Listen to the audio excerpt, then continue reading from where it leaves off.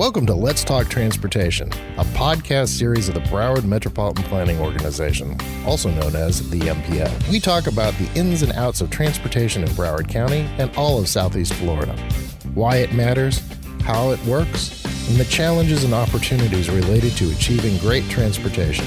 I'm your host, Greg Stewart, Executive Director of the MPO. I'm joined today by Joe Yesbeck with TYLin International. Welcome, Joe. It's great having you here today. Thanks, Greg. So, as I was mentioning to you before we started, this is about an oral history of Southeast Florida, the transportation network, and this is where we've grown up. You want to talk a little bit about growing up here as a child and things that influenced you to ultimately end up at TYLin? Great. Yeah, thanks, Greg. Yeah, I was born and raised in Miami. I'm a native South Floridian, and when I grew up in the area that's now Little Havana, when I was a kid, back in the 60s is when what's now the Dolphin Expressway was actually being built just a few blocks from my house. And I was just captivated by what was going on in the construction of this road and how it was changing the community. And that, I would say, is what triggered my early interest in being involved in transportation. I always knew from then on I was going to get into civil engineering and get into transportation. So did you know it was civil engineering initially? Because my parents said, oh, you should be an architect. No, yeah, I knew because my dad told me. I asked him, hey, who decides where the roads get built? And he told me those are civil engineers.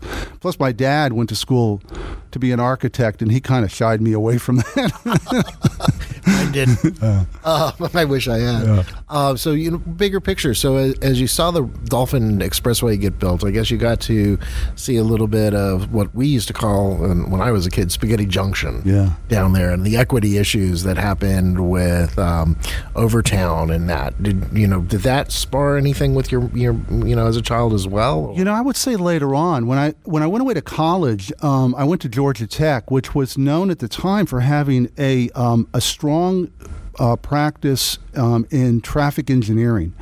So my interest in transportation got very focused on traffic engineering because of college. So I was fortunate when I graduated to come back and get a job at Florida DOT in the traffic operations office, which is, for me, was exactly where I wanted to be. So I really, early on, was focused more on traffic engineering and the problems at intersections on roadways. But that's where I started to see that really the problems of moving people and how roadways can affect communities were bigger than just an intersection. It was, yeah, exactly. Yeah. And that expansion that you got to see while working, do you start with District 6 or District 4? District 4. District 4 up here in Broward. Yeah.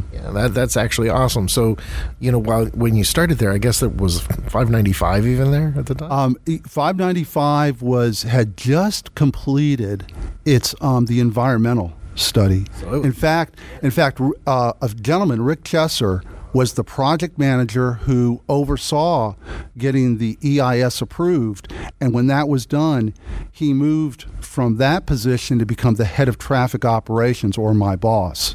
And so 595 during the 80s was really a time of right-of-way acquisition where they started to acquire the right-of-way. So when I started, it was just State Road 84, which was a two-lane road. And you look at 595 now and think, wow, in just 30, 40 years, I have those flashback moments where when I'm actually looking at something, I'm actually seeing what I remember as a kid, that like you were saying, State Road 84 with ditches on both sides, going out to the Kapok tree and the restaurant that was out there at the time.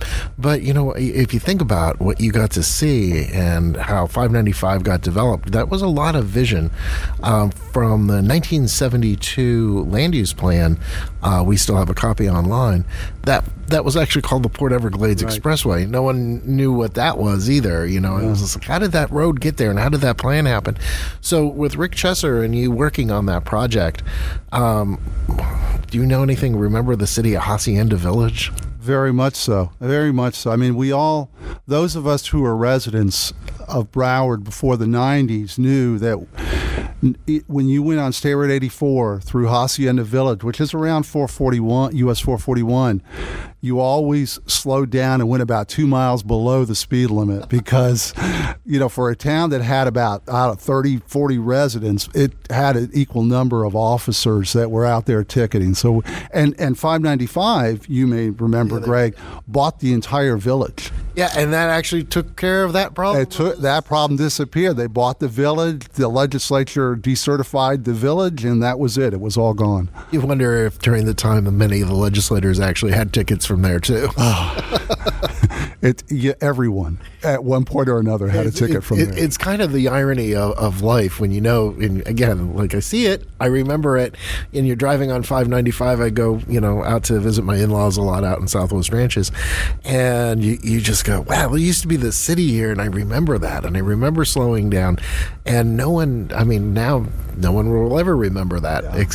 Again, that goes to the point of why I do this podcast. I want to actually have these things in people's minds that way they can, they may not necessarily be able to visualize it, but they can hear it in our voices. It was actually a reality. Well, when you mentioned about 595 being originally the Port Everglades Expressway, it actually was supposed to be a tolled expressway.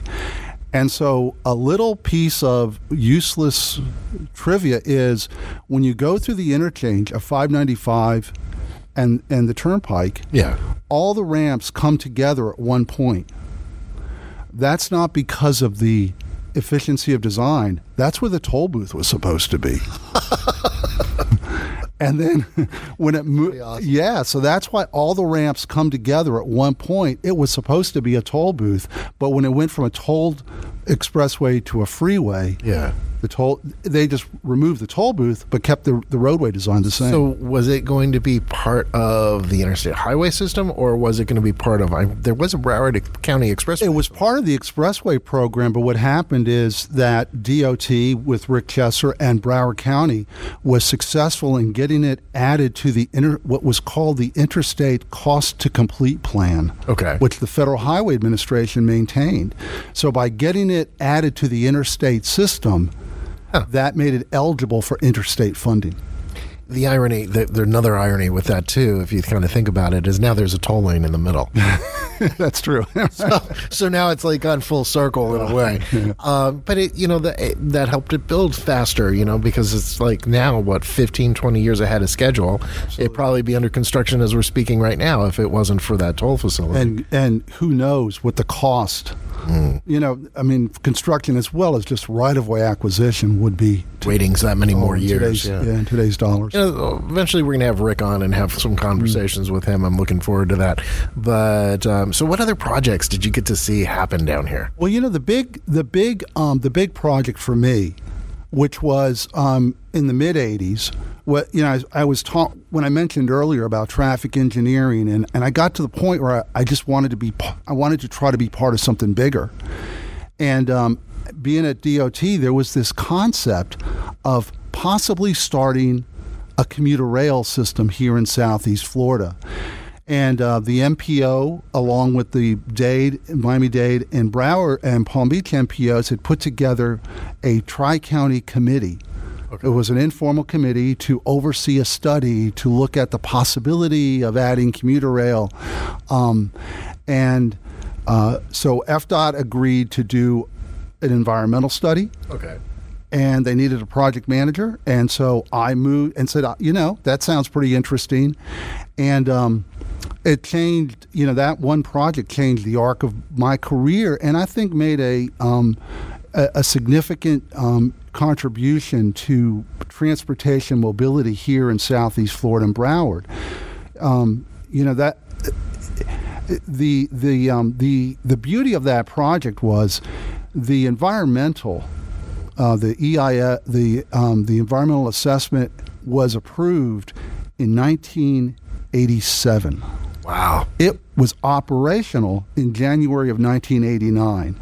It was stunning how quickly that project went from concept to operation. It was less than 5 years that whole project became, went from just a glint in somebody's eye to actually operating. So that was when Tri-Rail was born. That's when Tri-Rail was born. And that was my memory of that was also the widening of I-95. They went from 6 lanes, I think, to... When they added the carpool lanes and the extra auxiliary lanes.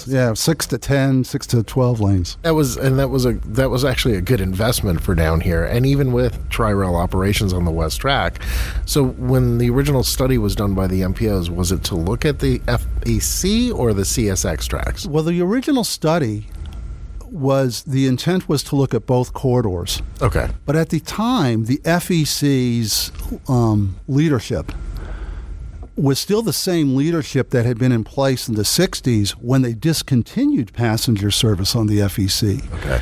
And so that leadership was in no way interested in even talking about the reinstitution of passenger service. So the study never had an opportunity to look at the FEC because they wouldn't allow it. So it just looked at the CSX corridor. So if you're looking now and you're seeing the efforts that are going on with Broward County, Miami-Dade County, the MPOs, trying to get passenger rail back onto the FEC along with Brightline, do you see the positive impacts that you did with Tri-Rail as finally leading to that change of heart at the FEC as well? Yeah, I'm glad you put it that way, Greg, because I do think it's a natural evolution. One of the, I think for the average person, the FEC corridor, because it goes through the downtowns, it in some ways appears more obvious, but as transportation professionals, what we know is that more people are actually traveling in terms of trips on 95. Correct, yeah. And so in terms of just getting the first service started, where Tri-Rail is today made a lot of sense because it was the corridor that had many people going up, moving in the corridor. But now that it's established and you want to try to see how can we expand this mobility option, the idea of adding to it now the FEC corridor makes sense. When you were looking at it way back in the day, did you ever think about what type of east-west connectivity needed to be done for Tri-Rail to tap into other markets? Yeah, that was the question about whether or not that east-west connectivity could be sort of a continuous service of the commuter trains, because there are connections, as you may know, in Pompano Beach, down in North Dade, up in West Palm Beach. There are connections between the two rail corridors. So you could take a look at trains that could operate on both corridors, as a single service. But the other part to that question, I think, Greg, is also, but is that connectivity something just beyond just the commuter rail? What about that first and last mile? So does connectivity mean not only from one rail corridor to another, but also to major destinations that might be in between? And I think that's where we're looking together. I mean, you and I have been around for a long time, but if you look together and you look at where we're headed here in Southeast Florida, between the efforts Miami-Dade is doing to connect into Homestead with a rapid transit system, the efforts Broward are beginning to make to actually have a bunch of east-west corridors, whether they're bus rapid transit, buses operating in dedicated lanes, or even a light rail system. There's a lot of efforts to tie that. So that backbone, and this goes back to one of the, just to share with everybody, basically we provided an award to Joe a few months back, thanking him because of that innovation that is Tri-Rail and that beginning of that system, because that created a lot. But that said, so now all of a sudden we're here in today and we're looking at the future. From your perspective from the past, where are the corridors that you would recommend that they kind of look at? Just maybe from a transportation with a little bit of looking at the community, I think, part of it is taking a look at where people are coming from and going to today. So, for example, taking a look at like the Nova Southeastern campus, which is, I think, the number 2 job center, or at least it was for a long time, in Broward County. So there seems to be like a no-brainer. some better, and lies not only on the I-595 corridor, but also on University Drive. Right. So there seems like that, for example, taking a look out west at Sunrise, where you have the arena, you have Sawgrass, and all the, and everything that's going on out there. So I think there are major hubs that you could take a look at around the county and say, we need to try to get, maybe that's the next step of higher frequency, higher capacity connections. And I'm saying this knowing that, Greg, the MPO's long-range plan identifies premium transit corridors, in the areas along what I just mentioned in transit hubs. And 15 years ago, you and I got to work together on identifying a bunch of those corridors and hubs. Yeah. It was funny. This morning I was actually communicating with the former board chair from back then, and he saw that we're currently, just for everybody's knowledge, we're doing the 2050 plan. Mm-hmm. And back then it was a 2035. Yeah. And he goes, it seems like yesterday. And it was 15 years ago. Yeah. And it took a lot of efforts to get us where we are today, just to see maybe some of that planning come into reality. Yeah. So I asked the question really simply because it's like, I think as residents, and you and I are probably, you were born here. I wasn't, but I came here when I was 2.5. And, I've been here ever since.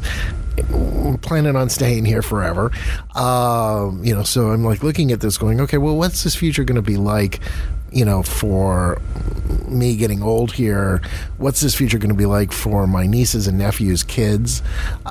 Same thing, with your kids and their children and their children's children, and what type of legacy do we leave behind? So with that, we know what we did in the 2035, you and I do, but what corridors, this is now off, this is not the right. Joe Yesbeck, TYLin, this is Joe Yesbeck, Broward County resident. Right. What would you say? So, I think that when we take a look at the corridors, Greg, there's two parts to that. And just to pat you and the MPO on the back, because number one is, the principal responsibility, what everyone thinks about is being able to be mobile and move distances between like major hubs or major commercial centers around the county.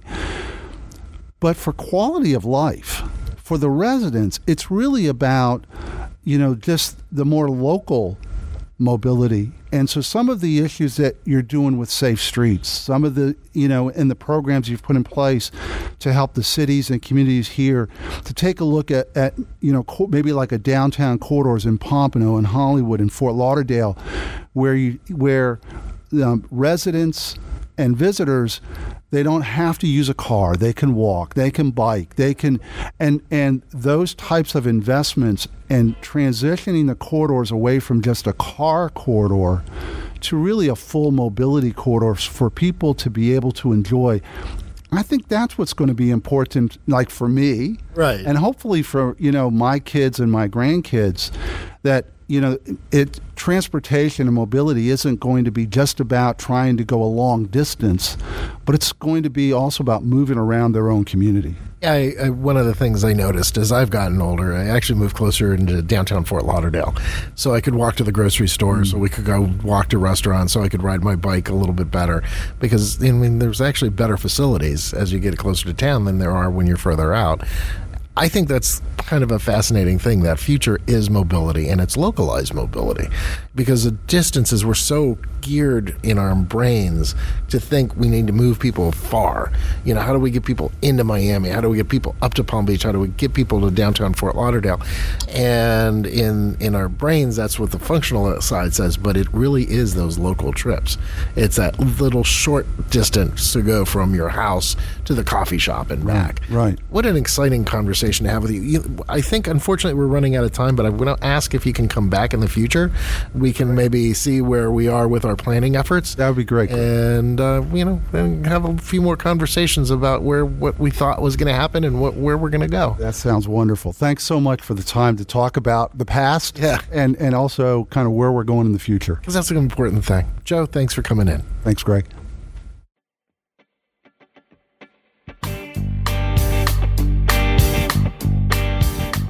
The Let's Talk Transportation podcast is produced by the Broward MPO, where every day we fund and implement projects that move people and goods, create jobs, and strengthen communities. Learn more at browardmpo.org and follow us on Facebook, Twitter, Instagram, and LinkedIn at Speak Up Broward. If there is a transportation topic you'd like to know more about, let us know by sending an email to info@browardmpo.org.